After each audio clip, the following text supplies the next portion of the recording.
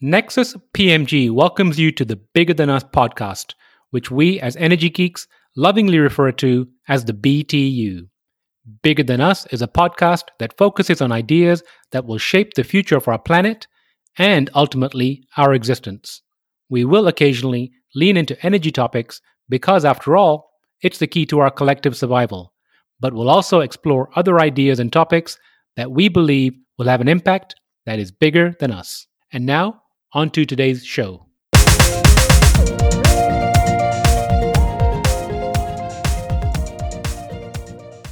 Hello and welcome to the Bigger Than Us podcast. I'm your host, Raj Daniels, and today I'd like to welcome Skye D'Almeida to the show. Skye D'Almeida is a senior vice president in Macquarie's Green Investment Group, where she leads investor coverage for the Americas. Skye has spent the last 13 years working in sustainable infrastructure and energy for private, government, and nonprofit organizations. In her role at Macquarie, Skye manages relationships with pension funds, infrastructure funds, private equity funds, and strategic investors looking to acquire green assets developed by the Green Investment Group. In prior roles, she co-created a sustainable infrastructure investment program for some of the world's largest cities and worked for the Australian government on international clean energy negotiations and renewables investment incentive programs. Skye, how are you doing today? I'm great, Raj. Thanks for having me. How are you? Skye, I'm doing wonderful. Thank you for joining. Skye, where are you currently located? Well, normally I'm located in New York, but I'm currently in California. And how's the weather in California? It's a little grey today, actually, and a little bit chilly, but it's certainly better than New York is today. Which I don't want to rub in too much for my colleagues still in New York. I heard they've had quite a storm out there. Yeah, they've really they've had a lot of snow, and I certainly, when I saw the videos of people playing in, where was it, Washington Square Park, having a big snowball fight, I was kind of sad I missed out on that, but that's really only fun for about 5 minutes, and then you just got to deal with everything else that comes with the snow in New York. Absolutely. Well, I guess one of the benefits right now, again, trying to find the silver lining during this COVID, is people aren't commuting as much. Yeah, exactly. And the commute, you jammed on and it's great. And public transit's fantastic in New York, but yeah, you're jammed on subway cars and then you usually have quite a bit of walking to do. And when it's snowy and icy and that sort of brown slush that you're left with after snowstorms, it's not that much fun. Absolutely. So, Skye, I like to open the show by asking the following question. If you were asked to share something interesting about yourself, what would it be? Well, I love to surf, and that in and of itself is probably not that interesting. But I guess the mildly interesting part is that I've set myself a challenge for 2021 to enter an amateur surf competition by the end of this year. And I'm doing it to raise money for two nonprofits along the way. So I've been surfing for it's around 9 years now, but 5 of them I spent in New York and didn't really get to surf much during that time. So haven't really reached a level that I'm happy with. And so I decided this year to try to push myself to get to a level where I could actually participate in a competition and not make an absolute fool of myself, and also use it as a chance to raise money for 2 very worthy nonprofits that are close to my heart. So when is the competition? And please share some information regarding the nonprofits. Yes. Well, so the competition, I'm trying to make it as late in the year as possible because I need every day that's available to me to practice and get better. So yet to actually select the competition, I think it's probably going to be around November or December this year. And I'm working with 2 nonprofits, one Surf Aid, who's actually working with me to find the right competition. And so Surf Aid, they focus on health initiatives in remote communities, and they're an interesting one. They were founded 20 years ago. It was started by a doctor and a surfer who discovered really high mortality rates in remote communities near where he liked to surf, primarily in Indonesia, but they've since broaden their work. And I connected with them late last year through a fundraiser and was looking for a way to support them again this year. And then the second one is Friends of the Australian Wildlife Conservancy. And that's a US nonprofit dedicated to Australian wildlife conservation. And I serve on their board, and I've been trying to think of creative ways to raise more money for them. And that's really how this surf challenge came about. So their work really focuses on conservation in Australia, which is important to me as an Australian, but it's also globally relevant in terms of biodiversity. Some fun facts that, of all the species on the earth, 87% of mammals, 93% of reptiles, and 94% of frog species are only found in Australia.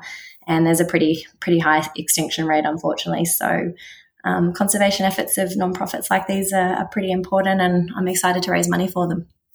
It sounds like a great cause. If we rewind the clock to January of 2020, some of us thought that the wildfires in Australia would be the worst thing that would happen that year. Oh, I know. And they were. I mean, they were absolutely shocking. I was back in Australia around that time, and lots of homes destroyed, lives lost. And in terms of wildlife, I think the last stats I saw was sort of over 1 billion animals perished in the fires, and just a huge amount of destruction to natural habitat. So Friends of the Australian Wildlife Conservancy are working with local conservation nonprofits in Australia to try to regenerate the areas that were burnt and sort of conserve the animals that didn't perish. But yeah, you're right. We all thought that was the worst thing to happen in 2020, and boy, were we wrong. I know.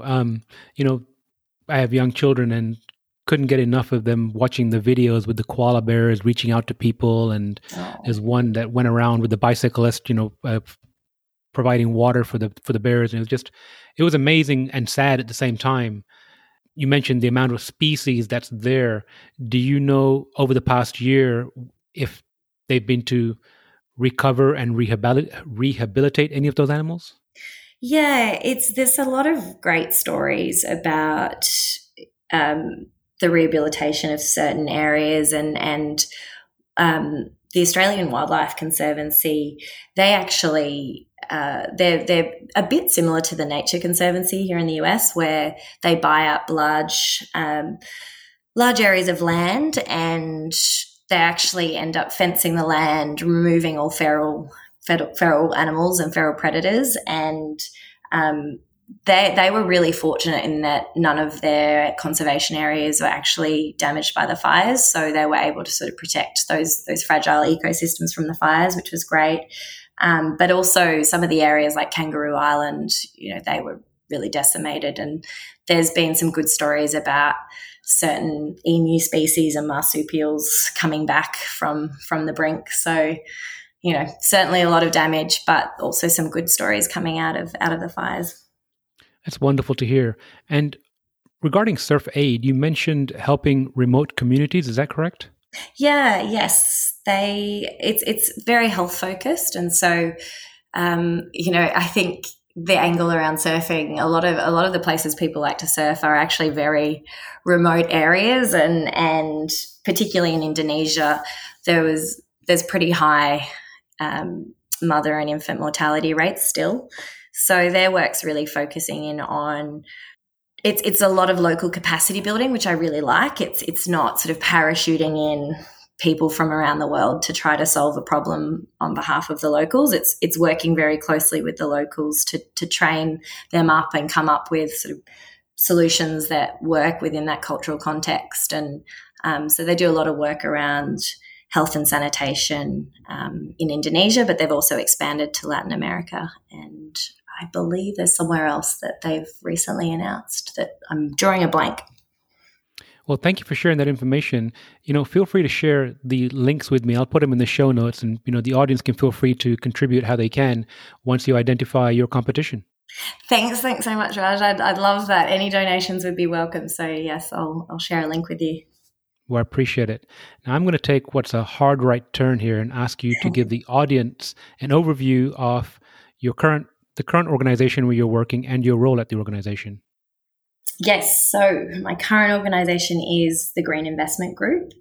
My role is I cover investors for North America and Latin America, and I can expand on what that means in a moment, but maybe it makes more sense to start with what the Green Investment Group is.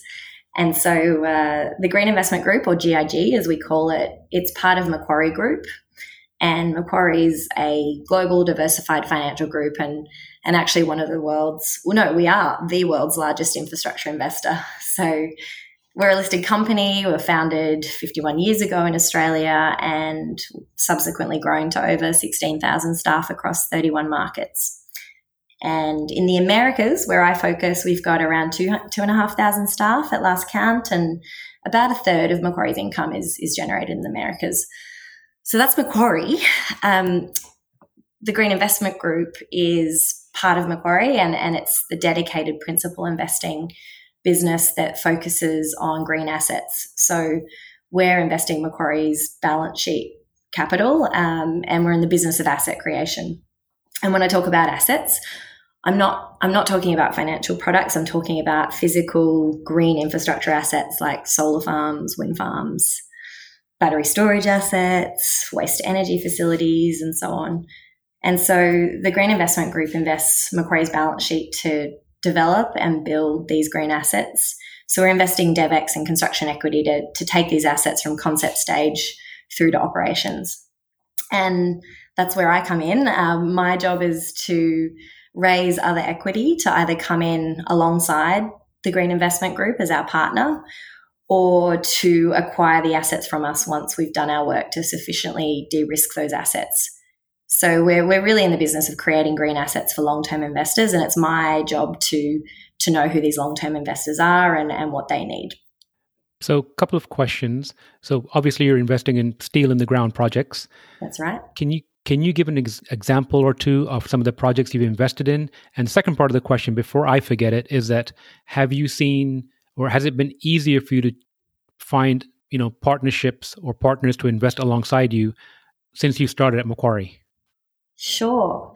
Yes. I mean, there's a couple of examples we can focus on the Americas. We've done a lot of work in Asia and Europe and other regions on offshore wind and waste to energy facilities and onshore renewables. In the Americas, we developed a 200 megawatt wind farm in Texas that I helped sell to a Canadian fund. We developed a 60 megawatt energy storage portfolio in California that I helped sell to foreign investors. And more recently, we acquired, so our business is investing in assets, and we'll create these single assets and sell those. But we also create development platforms. And so we recently acquired a team and a development pipeline of utility scale solar in the US, and we branded that Savion Energy. And we've subsequently grown it to a team of over 100 solar developers, and they've got about 8,600 megawatts of solar in development right now across 69 projects, and another 2,600 megawatts of storage in development across 35 projects. So that's been it's a fun one to be involved in, because we're really trying to build out this large scale US utility solar developer and selling single assets out of as they develop them, and as they sufficiently de-risk those assets, it's my job to help sell those assets. So that's the first part of your question. I think the second part was how easy is it to find these investors? And it's a good question, because I think when I started in this role, I started in a different part of Macquarie. I was doing investor coverage, but it was for our advisory business. But back then, that was about 4 years ago, I was still talking to investors about renewables. It was just that we were advising them on acquiring renewables. In my current role, it's we're not advising, we're actually just selling these renewable assets. But 4 years ago, when I was talking to investors about renewables, there was certainly appetite from some infrastructure investors, but I wouldn't say it was widespread. And it's unbelievable to see the change just in the last 4 years, and particularly in the last 12 months. The level of appetite to invest in green assets has just grown exponentially, and it makes my job a little easier to some extent, which is nice. Holding umbrellas in the rain. I still have to work pretty hard to find the right partner or the right investor and at the right price. Thank you for sharing that. You mentioned storage, and I know there's a lot of conversation around storage right now. I've heard it being called the third leg of the stool, if you will. What are your just personal views, again, not representing Macquarie, but your personal views or thoughts around storage and where you think it is in its maturity cycle? Yeah, it's an interesting area because, we're seeing increasingly states and countries adopting ambitious green energy targets, and some of them targeting 100% renewables or 100% green by 2030, 2040, 2050. And storage is obviously a really key part of that, just to deal with the sort of variability and intermittency of renewables. I actually think there was a great piece of work done by Bloomberg NEF, I think they like to be called now, Bloomberg New Energy Finance.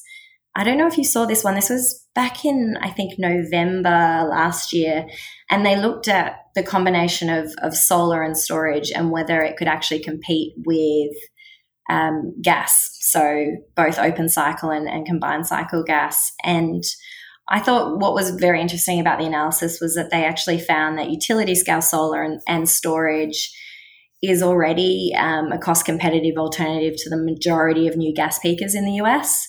And they found that, you can get to about 70 to 80% renewables with existing solar and storage technologies, and do so cost competitively. There's obviously, that other 20% that we need to think about, and I think there's other technologies that are going to be important for that 20%. But storage is, it's really a key piece if we're to decarbonise our grid. And I'm personally very excited about finding ways to deploy more storage at scale. I am too, and to see all these new companies recently that have come up on the horizon or have been perhaps in skunkworks, it's so exciting right now. To your point, every other article now or conversation I'm having is around storage. And most recently, I spoke with a gentleman who's out in California. I'm guessing not too far from where you are, just about 2 or 3 weeks ago, and he was telling me about the public safety shutoffs that were going on, and about storage out there. And we were talking about storage capacity and how he feels that, like 4 hours is the sweet spot. But it's just fascinating to see this industry almost like bloom overnight. Yeah. And I mean, there's been a lot of hard work over the last, multiple decades. When I started in this space about 13 years ago, we were looking at some alternative storage technologies, and the costs were prohibitively high, and fortunately we've really seen those costs come down, and so storage has become an economic and viable option now. I think seasonal storage still needs a lot of work, and a lot of people are very focused on that. But yes, the sort of 4 to 6 hour storage solutions are available now, and it's time to get investing. It sure is. So going back to when you started in this space, and the crux of our conversation is the why behind what you do. What attracted you to this sector, and why? What's your drive? What drives you? Yeah, it's actually quite intentional that I'm working in this role at Macquarie. It didn't happen by accident. It's like I said, I started in sustainability about 13 years ago, and I was raised by parents who were environmentally conscious. I wouldn't say they weren't hippies. I get often I get asked if they were hippies with a name like Sky, but they cared about the environment and they cared about biodiversity. So from a young age, I was pretty focused on nature and the environment, but I didn't plan to study or pursue a career in that space. And it actually wasn't until I saw Al Gore's An Inconvenient Truth that I actually decided to pursue this career path. So filmmakers out there, you can have a pretty big impact. I remember being in the cinema and I was crying, and I left feeling utterly panicked and completely consumed, thinking about, what can I do and how can I help? And eventually that led me to apply for a job in climate policy for the Australian government. So that was back in 2008 when I took that role. And through that role and subsequent roles prior to Macquarie, we were doing great work around climate policies and incentive programs and R&D programs, but we just kept coming up against the same issue time and time again. And that was really an issue around, how do you actually attract the large-scale private investment needed to deliver the scale of climate solutions required? It became very apparent that government funding alone wasn't going to get us there, and we needed private capital, and we needed large sums of private capital. But in talking to a lot of the people around me, I realised not many actually knew how to access that capital. And so that was a bit of an aha moment for me, where I realised I needed to understand how capital markets work and how investors make decisions. So I went and studied a Master of Finance, and then I was fortunate enough to get a role at a climate change nonprofit called C40 Cities. And if you're not familiar with their work, Raj, definitely look them up after this, because I honestly can't speak highly enough of C40 and the work they do. So I was in Sydney at the time. The job was in New York. I packed my 2 suitcases and moved to the US. And I literally had 2 suitcases. My whole life was in those 2 suitcases. And and then at C40, I helped set up a new sustainable finance program where we were working with the mayors of some of the world's largest cities around the world to help them think about sustainable infrastructure investment for their cities and how to access private capital. And that work was extremely rewarding, but the role at Macquarie came along, and I honestly couldn't think of a better way to learn how investors make decisions than to work for one. So I took the role at Macquarie, and I make it sound easy as though they just hand it to me, but I certainly had to convince them to hire me. But if I'm honest, I took the role at Macquarie as a bit of a learning opportunity, and I wasn't really sure if I'd stay long term. I didn't know if I wanted to be a banker, but I have stayed, and that's because the work is interesting, and I have great colleagues, and I have a great boss. But most importantly, it's because I feel like the work is impactful. I'm part of a dedicated green investment team. It's actually a global team of over 450 people now who are exclusively focusing on creating and investing in new green assets and building the assets that we need. So we've invested or arranged close to 10 billion in green projects in just the last 3 years. And we have over 30 gigawatts of renewables in development. So, and we're working on other new green asset classes, and we've got a creative and clever team of technology and finance experts who are really helping to prove out the bankability of these newer green opportunities. And in my role in particular, I feel like I'm really getting to the bottom of this question that I started with around how do you attract large-scale private investment in climate solutions. So it sounds like you found a home, at least for now. But I want to go back to the Al Gore movie. You said you were crying when you walked out. Yes. Do you remember specifically what or the scenes that moved you? That it was a documentary where it was really just heavy on data and charts, and I didn't feel like I'd really been exposed to the scale of the challenge, and so it wasn't necessarily a scene. It was just they did such a good job at presenting all of this information, and by the end of it, I felt so overwhelmed and panicked. Quite honestly, I was sitting next to my brother, and we just sort of looked at each other and thought, oh gosh, like we're all doomed. What can we do? You also said that you want to figure out how capital markets and financial professionals, what makes them tick is my word for it, or what makes them invest. What have you found? Yeah, I mean, there's a few pieces that I've worked out, and I think part of it is what makes them tick, and yeah, exactly what drives their decisions, and I think there's some common themes there, but it obviously varies depending on what kind of investor they are. VC investors are different to growth equity investors, who are different to private equity investors, who are different to, your core infrastructure investors. But there's this piece around what they want, and I'll come back to that. There's also, I think, this piece around the language that they speak. I was working in government, I was working with other people in government, and then with industry. And then when I was working in the nonprofit, I was working with mayors and their kind of equivalent of the CFO of the cities. And there was this real disconnect in the kind of terminology and language that people used versus what, the private financiers used. And it felt like people were just talking past each other and didn't totally understand what the other party wanted.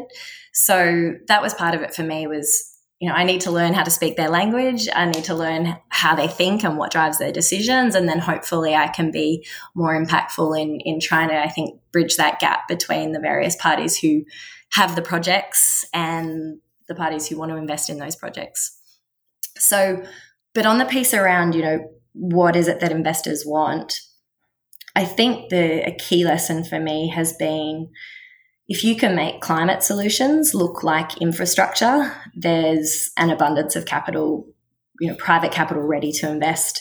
And when I say infrastructure, I'm talking about assets with long operational lives, with very stable, predictable cash flows. So, you can think about a toll road where you have an availability payment from the government. And as the investor, upfront, you have a 40-year contract with an investment-grade counterparty that tells you that if you provide an agreed level of service, you'll get a pre-agreed level of payment every year for that 40 years. And pension funds and other infrastructure investors, they love those assets and they'll write those checks all day, every day. So if you can make your green asset or your climate solution as low risk and as boring as a toll road, you'll have investors lining up to take it off your hands. Boring is beautiful in the eyes of infrastructure investors.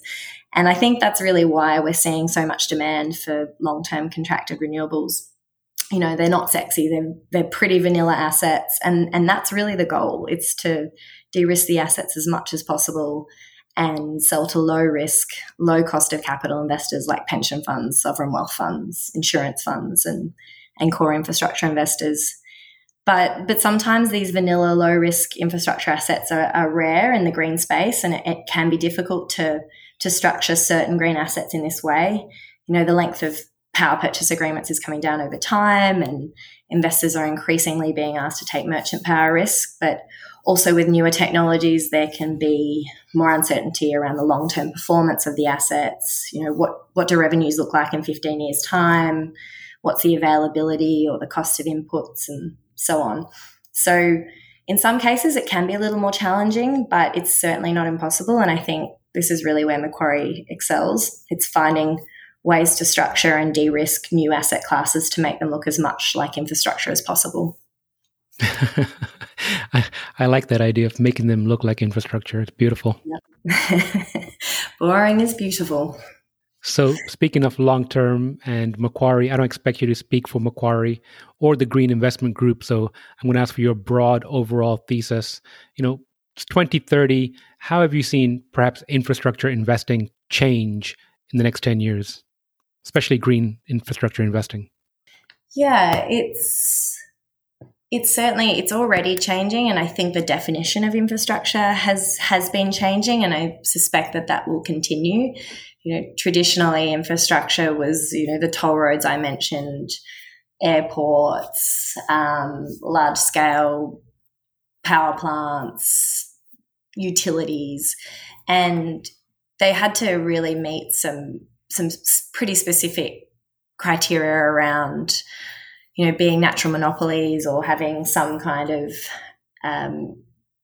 barriers to entry, so that you were satisfied that you had predictable revenue for 30, 40 years and weren't going to be undermined by other competition. So I think that is that's certainly changed, and you're seeing some of the infrastructure funds and some of the pensions and sovereign wealth through their infrastructure allocations actually looking at businesses and assets that don't necessarily have all of those features.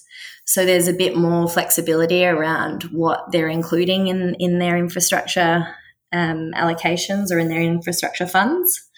I think that's going to continue. But I think by 2030, just ESG has already become extremely topical, and we're seeing a couple of funds, pension funds, sovereign wealth funds, infrastructure funds making climate commitments or raising dedicated pools of capital for renewables or other green solutions. And I expect that is going – I'd be very surprised in 2030 if every one of the institutional investors doesn't have some form of commitment or some form of dedicated capital focusing in on ESG and climate solutions. There's just already huge demand for assets that sort of tick those boxes in terms of ESG, and that's going to grow. And I think the challenge on our side for the Green Investment Group and others like us is to keep up with that demand and to keep developing those assets that are low risk enough and meet the fiduciary responsibilities of investors, but also, meet all the ESG criteria that they're adopting. I would second that ESG piece. Larry Fink has written, 2 letters recently, one last year, one this year, where he's called out essentially the, ESG sector and how if companies don't start thinking about it, they are essentially going to be left behind. So absolutely double click on that. Yeah, it's really, and it's just, in my mind, my personal view is it's just being prudent about risk management. And if you're not already thinking about climate, then I don't think you're effectively managing the risks of your assets under management and future assets that you intend to invest in. So increasingly there's research suggesting that it goes hand in hand. Factoring in climate risk and ESG actually has financial returns, and certain ESG investments are outperforming traditional investments. So there's the added advantage of potentially earning a higher return from ESG strategies. That's not always the case, but at a very minimum, like at an absolute minimum from a risk management perspective, everyone should really be thinking about climate already. Well, that's a great piece of advice. Leads to my last question, which is more specifically, if you could share some advice, could be professional or personal, with the audience, what would it be? Oh, I think it's not my advice. It's advice. It's a piece of advice that's been rattling around in my head lately, and it's something that I don't know if you're familiar with Peter Diamandis, Raj. He's an entrepreneur. Do you know? I am. Yes. I've read his books. Yes. Okay. So, he talks a lot about taking moonshots. And I guess for the benefit of your listeners who don't know Peter, it's probably fair to say he's a techno-optimist, and maybe he's a little too optimistic for some people, but I think we could all use a little optimism right now. And I really like the way he approaches disruptive thinking. And he knows on a personal level and in a business capacity Elon Musk, Jeff Bezos, Larry Page, and Richard Branson. And he spent a lot of time looking at what all 4 of them have in common, what are their common traits. And one of the things he concluded was that all 4 took plenty of what he terms moonshots, meaning that when their peers were thinking about incremental growth and incremental improvement, these 4 were shooting for the moon and disrupting entire industries. So they were the ones pursuing the so-called crazy ideas. And Peter has a nice quote that, the day before something is a breakthrough, it's a crazy idea. So, I think the advice that he gives really distills down to, instead of thinking about 10% bigger or 10% better, think 10 times bigger or better. So he says that 1,000% is 100 times greater than 10%, but it's generally not 100 times harder to achieve. And, it's really these 1,000% improvements that have impact, and that's the scale of impact that we need to address climate change. So I've really started challenging myself to think bigger in terms of impact, and I guess that's the piece of advice that I'm focusing in on at the moment. I like that. I think between Kurzweil, Kotler, and Diamandis, we're going to live forever, and Neuralink soon. Yeah, we've got an interesting future ahead of us. And there is that quote about, history bending towards the unreasonable man or something like that. I like that. Yeah, I like that a lot. But since you mentioned it and you said 100x, what are you thinking about 100xing? Oh, that's a work in progress, honestly. I'll let you know as soon as I figure out what that is. I mean, I'm thinking a lot about, my experience, the investor relationships that I've sort of built over time.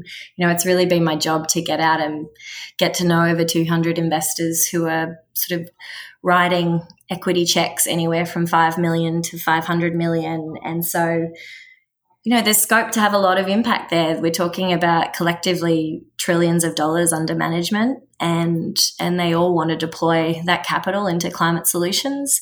And so I think within the Green Investment Group, we're really trying to tap into that, and I believe we are going to have a pretty significant impact going forward. But yeah, on a personal level, I'm still working through what my moonshot looks like. Well, let's go back to the beginning of our conversation where you spoke about raising money for the 2 nonprofits. Have you thought about how much you want to raise this year? I have. I mean, I'm starting with a pretty modest target of 20,000 for this year. But Raj, maybe you're right. Maybe I need to tap into the trillion. Modesty doesn't align with what you just said. You're absolutely right. So I need to think bigger. I need to take my own advice here. Honestly, add a zero and put it out. Add a zero and put it out in the universe. Go ahead. All right. Maybe I will. Let's see. It's the nonprofits, those 2 nonprofits. I mean, there's so many amazing nonprofits out there doing phenomenal work, and those 2 I really are very close to my heart. But there's other ways that I'd like to help in addition to through my career and through supporting nonprofits and building networks. But yeah, it's a work in progress in the back of my brain right now. Well, Sky, I hope you blow it out of the water. I really enjoyed speaking with you, and I look forward to checking back with you later this year to check on your goal. Thanks so much, Raj. Thanks again for inviting me, and this has been a lot of fun. Thank you, Sky. Thank you for listening. If you like our show, please give us a rating and review on iTunes. And you can show your support by sharing our show with a friend or reach out to us on social media, where you'll find us under our Nexus PMG handle. If there's a subject or topic you'd like to hear about, send me an email, btu@nexuspmg.com, or contact me via our website, nexuspmg.com. And while you're there, you can sign up for our monthly newsletter where we share what we're reading and thinking about in the clean tech, green tech sectors. Bigger Than Us is a Nexus PMG production.